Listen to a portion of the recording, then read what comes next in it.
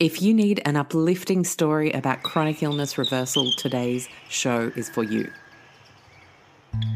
If all the birds could fly right now, as high as me somehow, they could see all the things I've been dreaming of.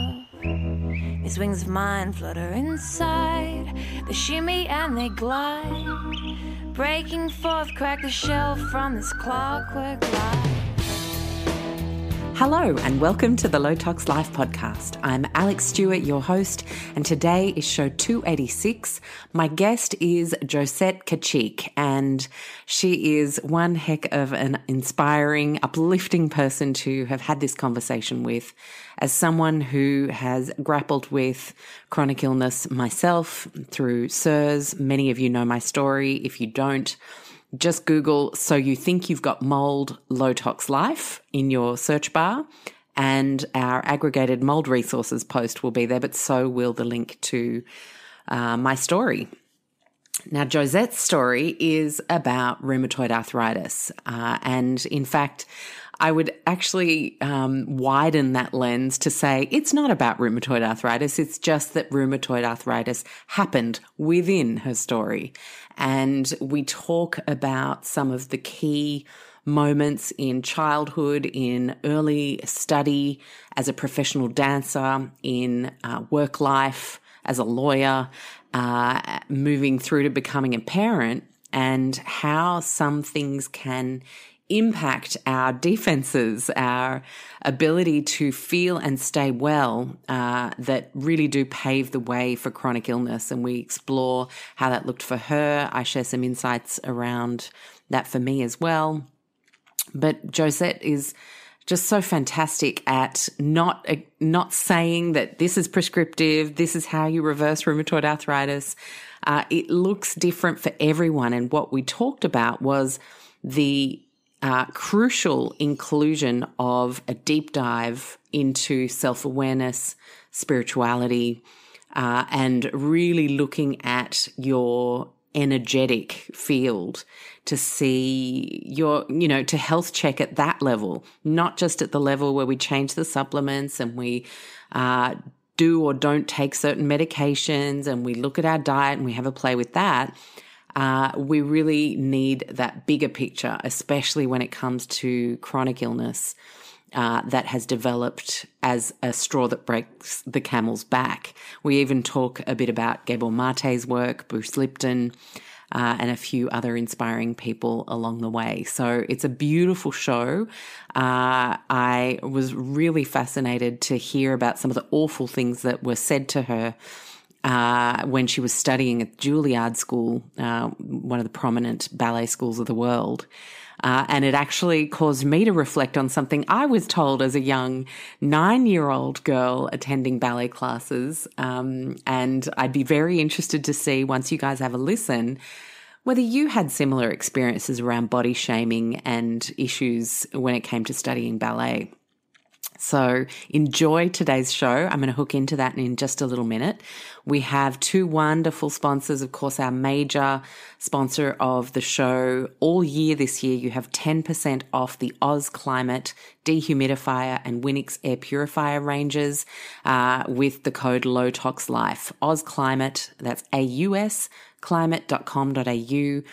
And right now, if you're listening live, you are literally 2 weeks away from their website being restocked with dehumidifiers. They have literally been cleaned out with my relentless campaigning for what I believe to be one of the most important appliances you could possibly have in your home if you ever have a situation where your indoor air humidity regularly goes above 60%.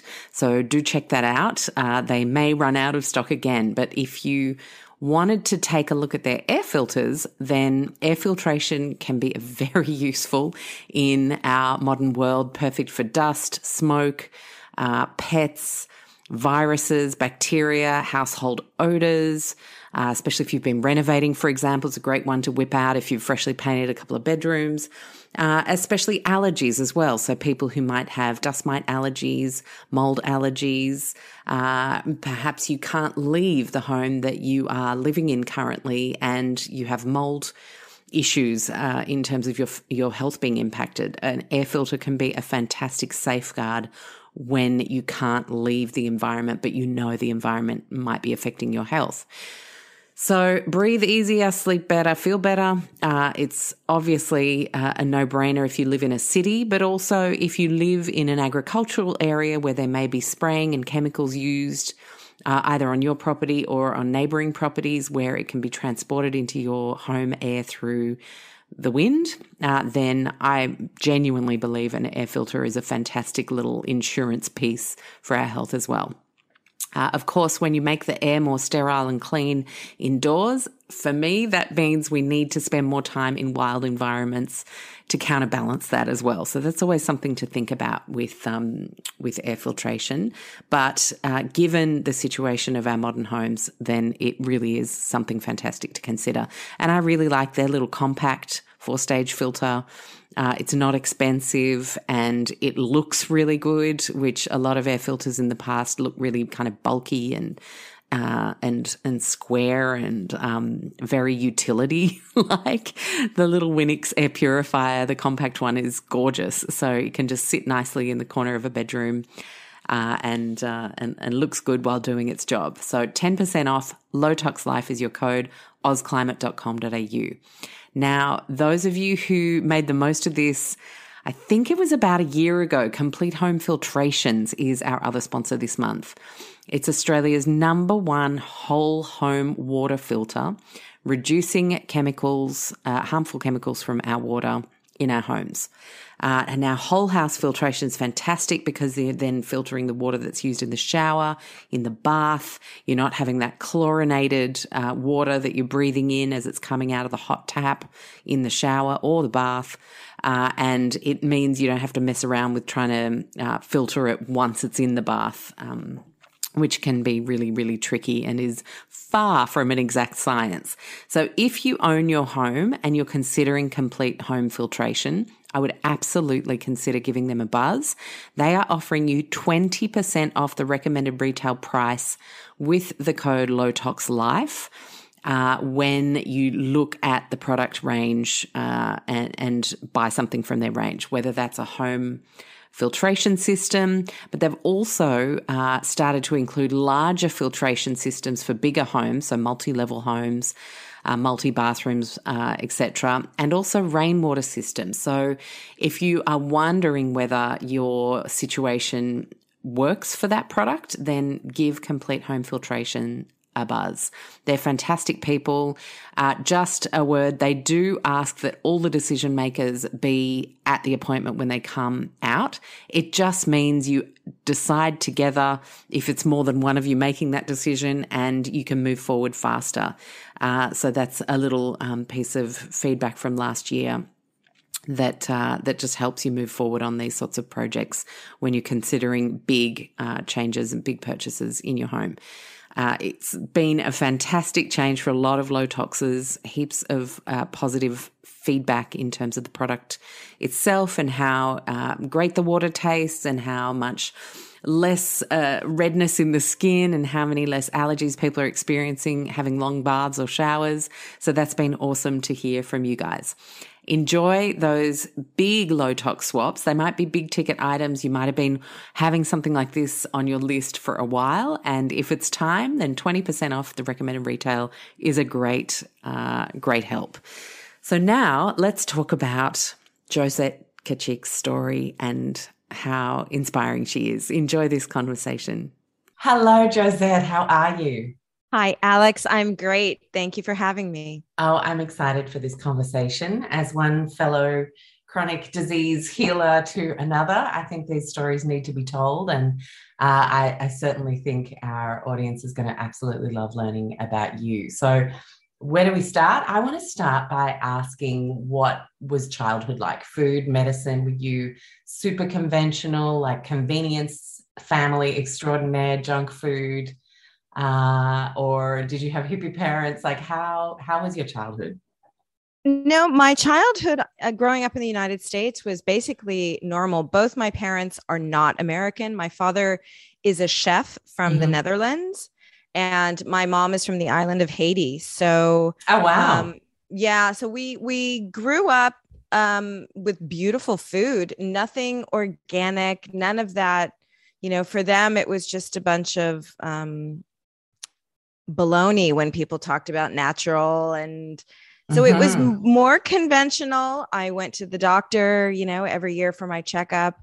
Had all my, my shots. I had everything. So growing up as a child, there was no talk of any natural or anything. We lived a conventional, Yeah, me normal too. life. Pretty Yeah. normal. Exactly. Yeah. Well, but normal doesn't mean optimal, right? As we now know. Yeah. Right. Exactly. My son is living a completely different childhood than what I had, for sure. Mm, mm. For sure. And I think, there are things that the threads are probably of love and all those good things that in terms of what we eat, what we put on our skin, what we surround ourselves with in our home. For those of us who've had the luck really of having these moments where you have to look outside the box, they become the greatest gifts because you're like, oh my gosh, we've been doing a few things really wrong here. It does mean that you end up doing something really differently. And I don't know about you, but my parents have totally taken the ball and run with it in terms of like, they've got their compost going, dad grows vegetables, organic, got rid of the Roundup, all that kind of stuff. It's been amazing to actually teach across generations as well. Oh, you are so lucky. Both my parents have not changed a bit. My Oh mom wow. is Okay. 84 now, and I've been sending her a delivery service of organic food like at Mm. once a month, just to tell her, look, it tastes better and it's better for you. And she's just like, I made it to 84 the way I'm going. I don't need any changes. So, She sounds a bit like you my know. mum, who's like, once I hit 85, I'm taking up smoking again for the home stretch. Well, and that actually just goes to show that every body is different, and that I Mm, think your mindset certainly does have a lot to do with that, right? for sure. Yes, And that absolutely. is definitely part of my healing story that we can get into. But mindset is is more than 50% of the puzzle. It's huge. And I know from having taught thousands of people in our courses, especially around food and perfection. Like, I think if you grew up in the Oprah generation where you had to do the new fad diet and everything had to be done perfect to the protocol, and then you fell off the wagon, then you were ashamed, and all that kind of stuff just starts to imprint that if I don't get it right, I'm bad. And it's awful. And I think, you don't want to go to your friend's barbecue and be thinking, oh my God, I don't think that carrot salad's organic. Or, I don't think that chicken is free range. This isn't good. You want to be thinking, oh my gosh, how amazing they made this beautiful meal for us. And, there's different things to focus on at different times For that are sure. perfect For in sure. those situations. So I Exactly. totally hear you on the mindset. Absolutely. Very Mm-hmm. important. So you trained to be a dancer at Juilliard, no less. So Yes. that must have Yeah. been a huge calling for you because not just anybody gets into that school. No, it was I was dancing as soon as I could walk. My mom had me at 3 in ballet classes. They were like, she already knows what she's doing at the bar.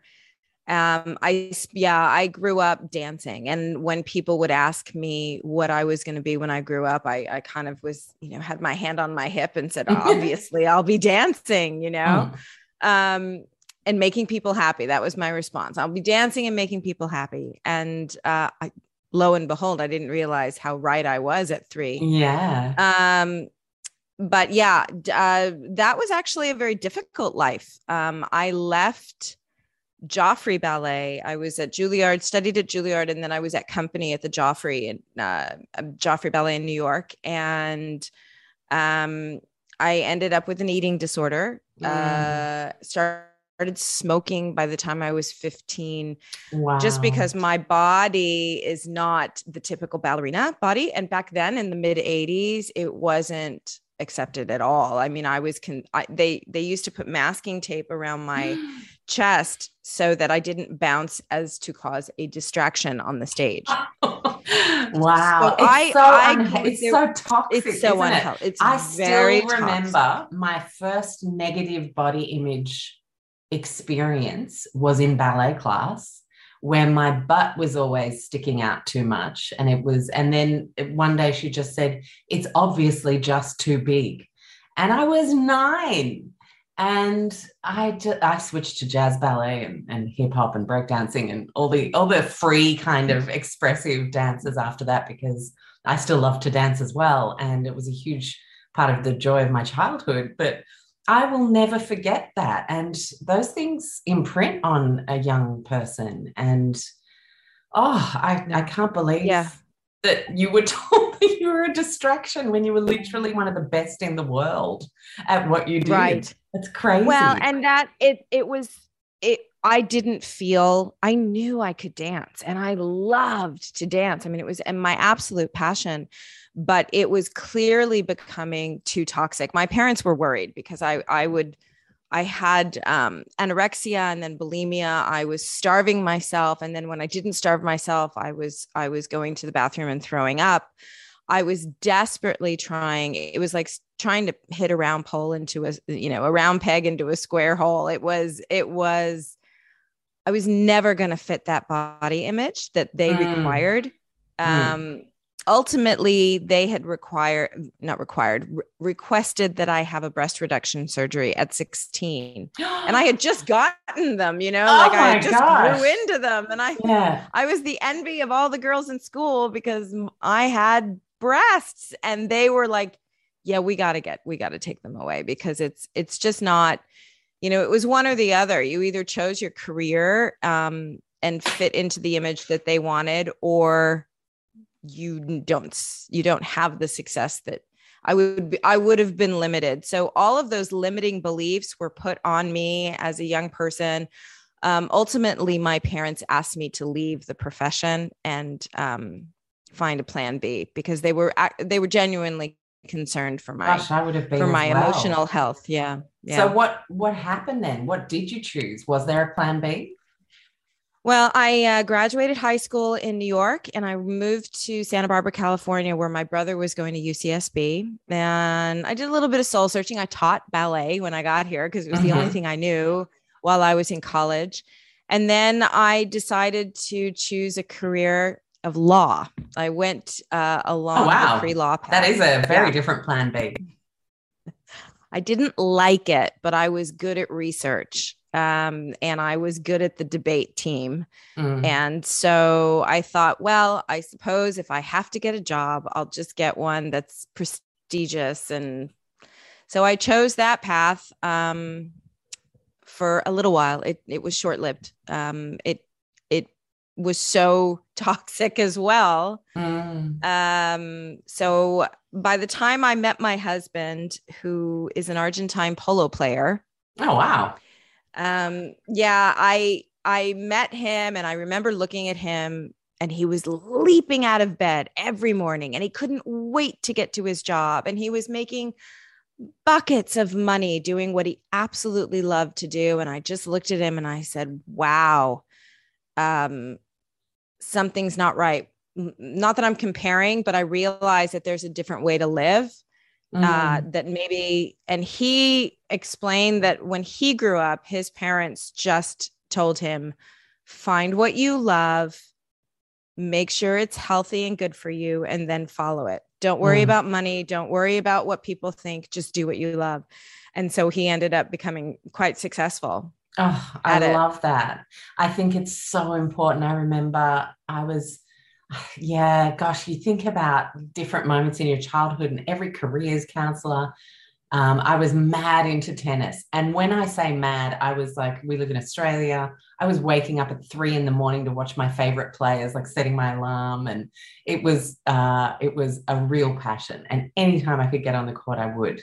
But anytime I wanted to say, I just want to play tennis as a teenager, and I was never going to be a pro. I wasn't that good. I was okay, but it was not the kind of, wow, there's something there. You can tell you can when you can see that.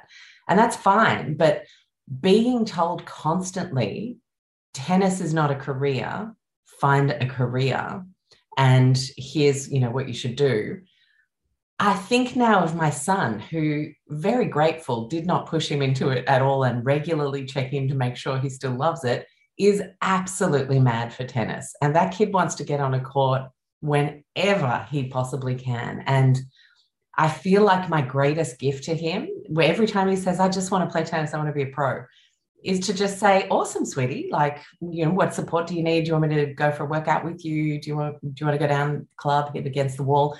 Because he may realize in his own time that he might not be on the pro circuit one day, but because he has kept his passion pure, he might end up running a tennis club. He might end up as a sports physio on the ATP tour for athletes. Like, you just never know. And I think one of the most beautiful things we can do as parents who now know just how many options there are for kids in this generation is we just let them love what they love, right? Instead of talking them off the ledge so early. Well, and Alex, what you're saying is brilliant, because I think for me in my life, the limiting beliefs of what other people put on me from a very young age, from being told that, as you were in ballet, I kept pursuing ballet because it was what I loved.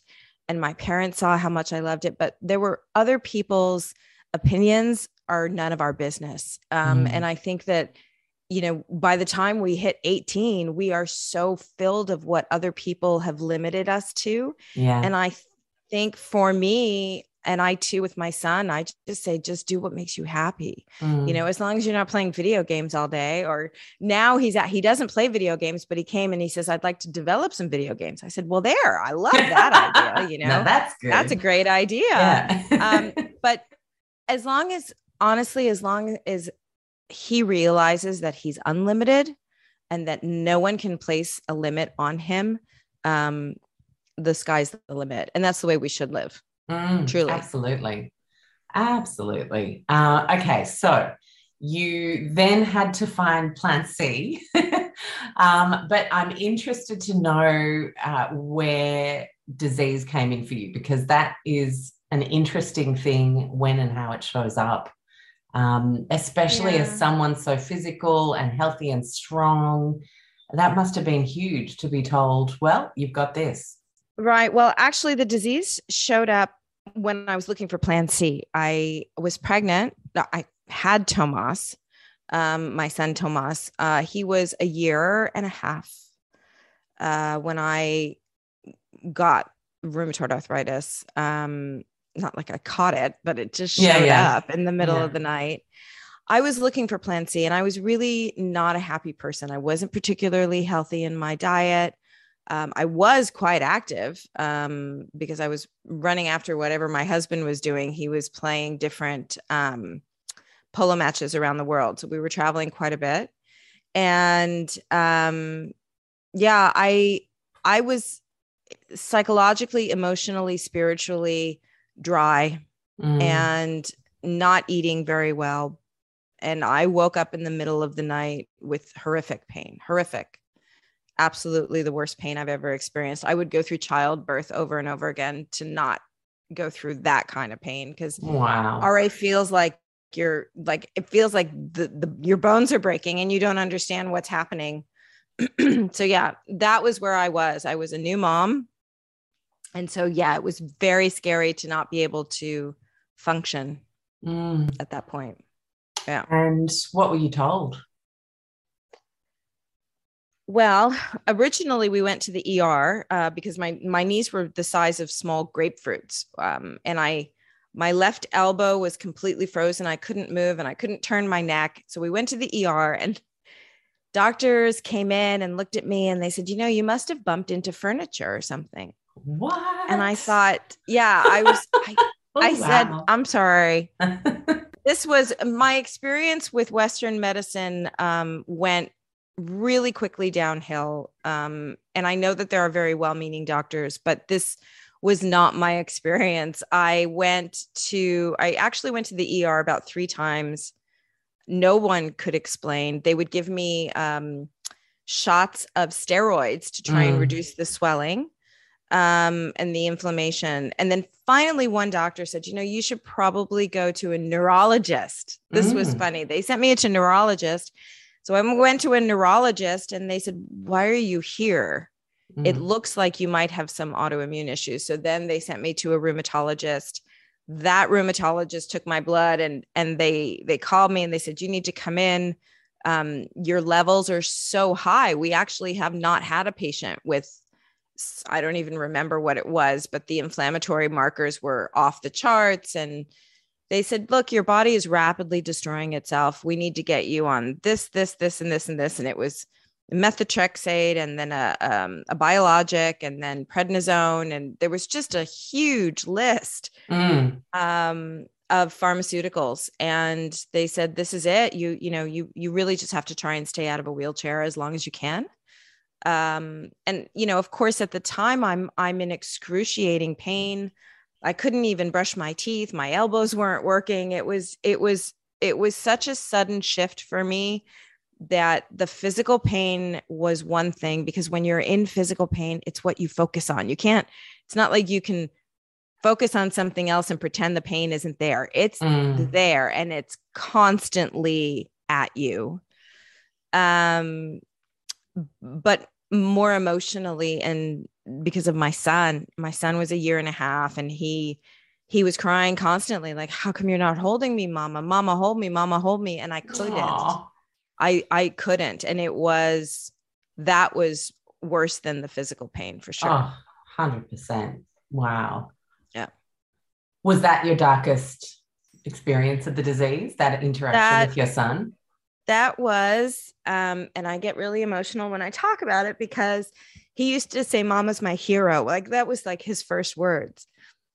And, sorry, I remember looking at him and saying, you know what, I am going to show you that I'm the hero you think I am. And it was dark. I was in a very dark space, because when I thought ahead of always being on drugs or being in a wheelchair and having him, at times having to take care of me, none of it was stomached very well. And I promised him, I said, I'm going to find another way. I'm going to find another way. And it was my come to Jesus moment. It was my dark night of the soul. I mean, they have so many names for it, but it was that moment where it was a spiritual fire. Yeah, basically. It was, I'm on my knees and I need help, because I didn't want to take the drugs. I did a quick little Google search on all of these drugs, and the side effects were they're insane. Insane. And I think the thing is, like,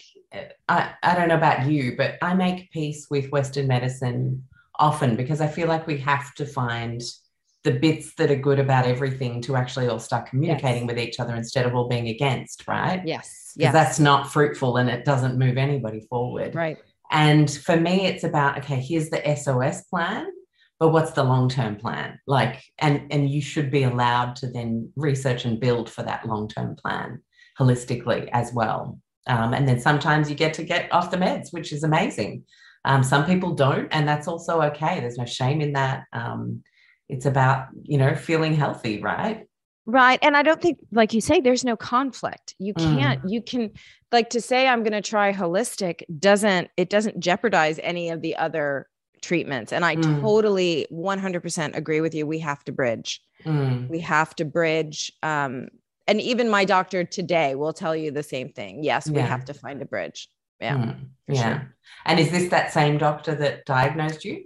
Or no, new? This is the doctor that diagnosed me. No, he didn't take my call after he told me to fill the prescriptions. And when I said I wasn't comfortable with that, I needed to do more research. I wanted to get some other opinions, and he just wasn't having any of it.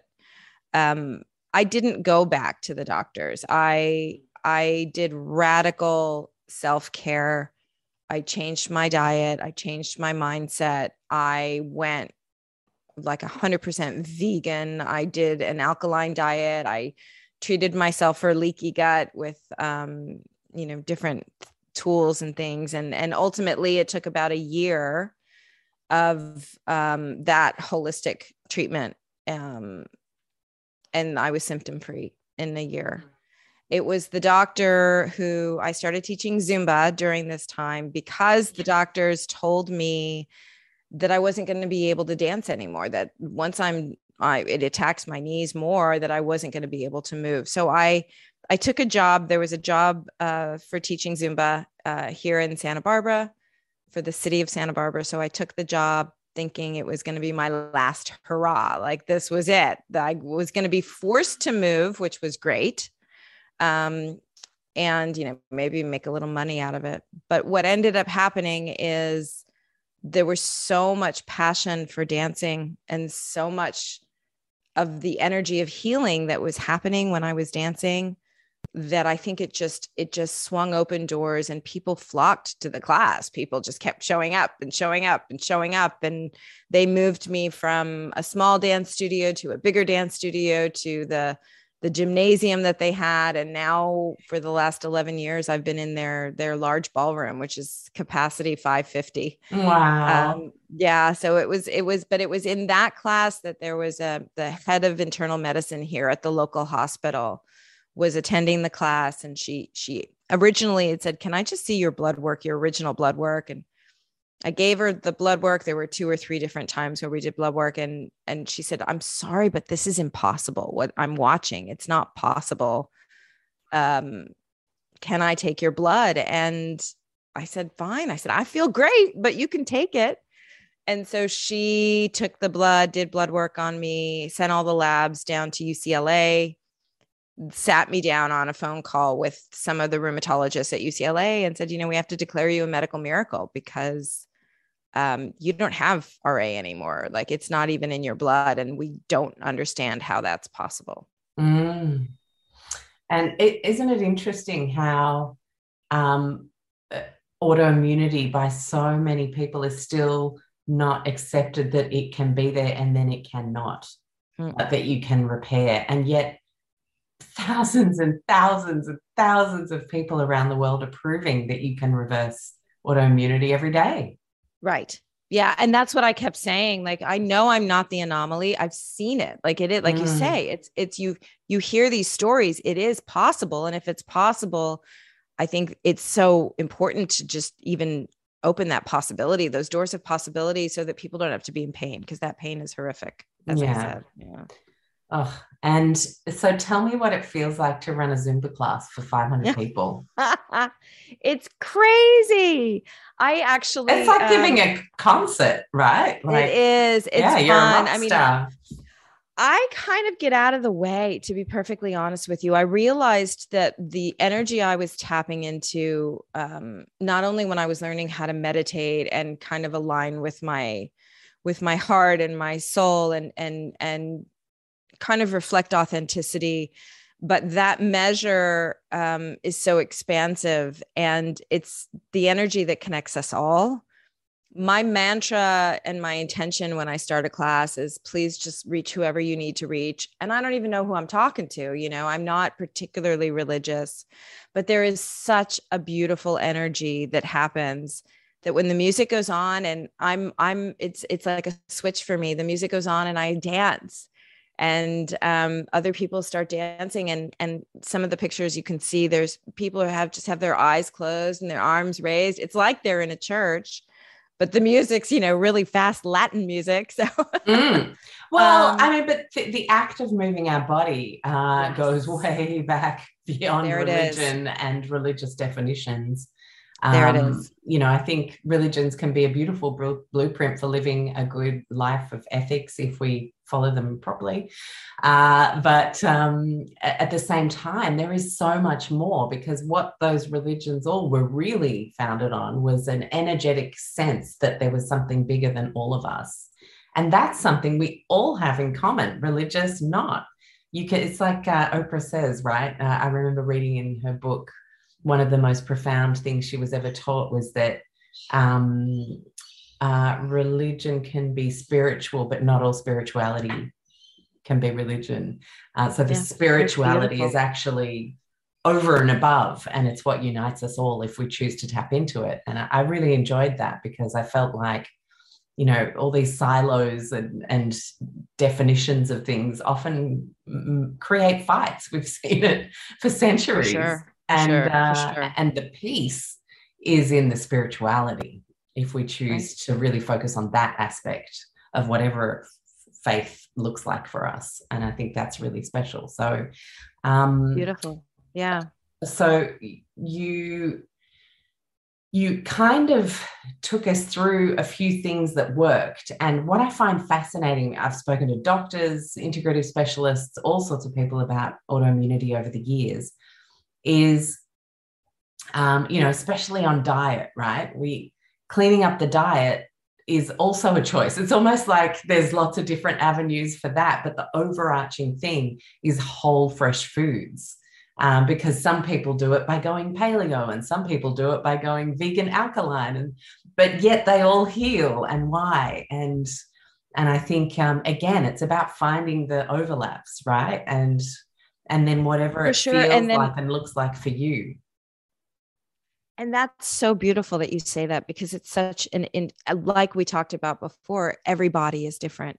But if your food is your medicine and you look at it like that, and your life can be your medicine, I think that what I found for me is that, it's whole, fresh, for me, organic, that doesn't have any pesticides, that's as alive and fresh as possible.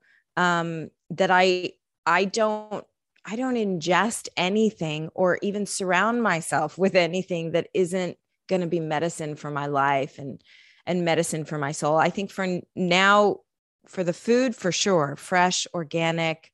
And there's so many beautiful choices out there, but as a whole, I now recognize that it's always within my power to choose what I surround myself with, what I allow in my life, what I allow in my body, what I allow in my mind, what I allow in any way.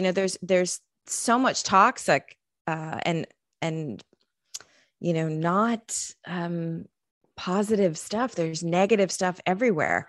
And when it comes at me now, I can just say, no, thank you.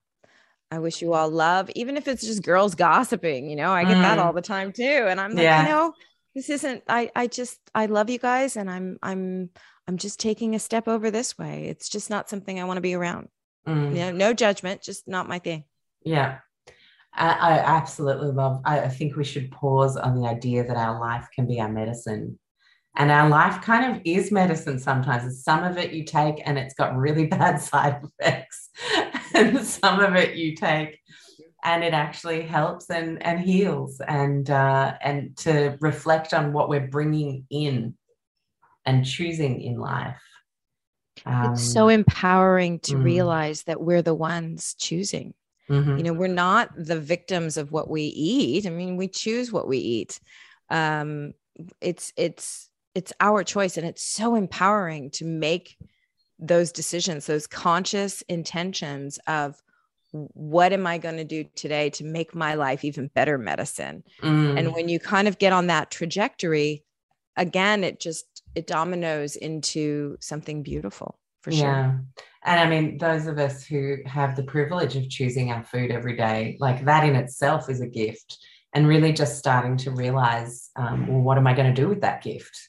Am I going to still stuff my face with junk food, even though I have the choice to be choosing differently? Yeah. So obviously there would have been, or I mean, I'm assuming here, which one should never do, of course, but were there any spiritual figures, people that came into your awareness that really inspired you to shift your perception of what healing might look like? On a spiritual level, for sure. There was a book called, oh my gosh. There were so many. Put you on the spot. Yeah. I know. Well, Dr. Michael Bernard Beckwith is big inspiration. And I did a one-on-one with him when I was sick. Mm. And he had directed me to some different books, actually one by Deepak Chopra, but it was just all centered around law of attraction, and that you ultimately, the kingdom of heaven is within. It's kind of like what all the the Christian religions talk about, that you do have some, navigational controls that you can take control of. And it was using those theories of law of attraction, as you think, so shall you be, that really helped me get further on my path of healing, and on also creating a business and being an entrepreneur. Well, and Bruce Lipton really then gave it a scientific language as well, through biochemistry, epigenetics, quantum physics, which then helps us really understand just how non-woo-woo that is. Like, I know when my son had COVID earlier this year, he has a tendency sometimes to be a bit of a worrywart on the tennis court, and it's something we're working on. But I wanted to demonstrate to him just how focusing on your breathing and finding a place of calm and channeling something that makes you feel really happy and calm could create immediate positive effects in the body. And we had an oximeter, because, the hottest COVID accessory. Right.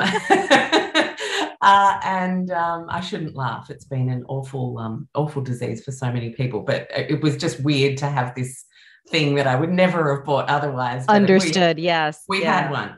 And so I put it on his finger and I said, think of your little cousin Oscar, and think of building a sandcastle with him on the beach. And now just take a couple of deep breaths, enjoying that image in your mind. And his heart rate had been like quite high. It was like up around 120, 130. And the oxygen percentage was around 94. And just doing that for like 30 seconds, his heart rate was 85 and the oxygen was up to 98. And for him to be able to see that, he did that. No one else. He chose to improve his biochemistry. Was a really powerful, teachable moment. And I think, that it's so tangible. I think sometimes people just crave a little bit of tangibility to feel like you've got evidence that this could work, Absolutely. And I think, Bruce Lipton certainly does it. Joe Dispenza has done it over and over and over and over again. And all of that is there, and the evidence is there. And I think that they're really the pioneers that are bridging that gap that we talked about. I know that the doctor that declared me a medical miracle, she still will say to me, I know that there's stuff that they're not teaching us. And I wish I wasn't precluded from saying anything. But when I attempt to try and say, this is what I did, she stops me and says, I'm really not, because I won't be able to tell a patient, I hear this is a great thing. I've had the same experience. Mm-hmm. And that's a shame. And I hope that all of the evidentiary support that Bruce Lipton and Joe Dispenza and all of these, and even you and I, that, I didn't speak for a very long time, because when I started to talk about healing, people were just like, that's so woo woo. And, maybe you're a quack and all of this stuff. And I thought, I don't need this. I'm already doing what I love. I'm dancing. I feel amazing. My son is happy. I'm really happy. So I didn't feel the need to get that, all of this attack. And I was just trying to help. But now I realize that I have to, and I appreciate you holding a space for this, is that we have to not kind of discard our own experience. This did happen to me. I did heal a disease, and I'm not only proud of it, but I want other people to recognize that they have the power to do it too. I don't have all the answers. I don't have, but I can just show you that this is my experience. This is what happened with me. these are the tools that I did. This is what happened. And if I can do it, I truly believe that we can all somehow figure out together how this all works. And I do believe that it is, within all of our capacities to learn how to just know our own power a little bit more, for sure. Absolutely. And if you read things like When the Body Says No, Gabor Mate, for example, and you realize how many key moments, like your breast reduction moment or my butt sticking out moment, of these key moments that get imprinted in our physiology, an abusive home situation, a bully at school, like all of these layers just get chucked into our being. And often because of taboo and because of us feeling ashamed to talk about what's happened to us, rape in women, of course, that's a huge one. And you see then how you can actually start to build evidence around what happened to you and the profile of person you are, and then the predictability of the disease you will then go on to have is astounding medical research. It's unbelievable. And for me, I find it interesting that some of our most brilliant doctors around the world are actually choosing to channel this because they can through books. And they write so that people can connect to that work that way, if they can't do it in clinical practice necessarily, or with their medical boards. And I think the shift will come. I think too many people will know that there are other pieces of the puzzle, and we will start to choose in a way that can no longer be ignored as an overall approach to getting people better. Wow. Okay. So I want to ask you one last question, and that is, have you connected with other people who have RA? Like, do people from everywhere kind of know your story and they come into your class and get that inspiration to do something, break their own mold in their own lives? I've been so privileged to encounter literally hundreds of people. I received a lot of popularity through Zumba because they, when they saw what was going on in Santa Barbara, they sent like a film crew and did a documentary, and then kind of put me on this pedestal that I wasn't, I was again just dancing because I'm like, oh my gosh, I can dance and I don't have any pain. And so my focus and intention was never to be, this huge celebrity Zumba instructor. So, but what ended up happening is and they have so many resources in terms of marketing and, getting the word out, that I had so many people, and I still do, flock to the class that just say, okay, can you help? I try not to be anyone's doctor. One of the things that I tell people most of all is first step is to become your own hero, which is what we all end up doing. And that the power that I can't heal them. I'm not a guru, but I can tell you what I did. And then in turn, you turn that into your own hero's journey and make it something beautiful in your own life. So yeah. And so many people have come that have healed, and it's just been an extraordinary experience. And it motivates me to keep on speaking up and to talk to people and go, we're all in this together. I know what it's like to have disease. There's no judgment. There's no nothing. I just hold a space that you can heal. If I'm beaming out a light because I've done it, I'm on the other side and I'm saying, come on, you've got this too. And I'm kind of the big cheerleader for everyone. So it's, healing, as is not, it's not an easy journey. It's not.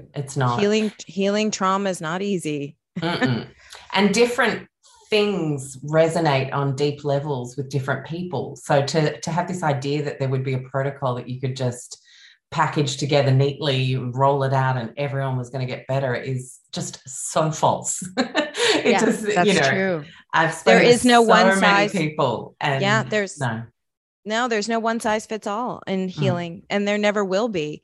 And that's why it's funny. I just am creating a course for DailyOM, who I've done a course for, which is an amazing website that hosts healing courses. Mhm. And they asked me to create a course. It's actually the first course I'm doing for them that doesn't involve dancing.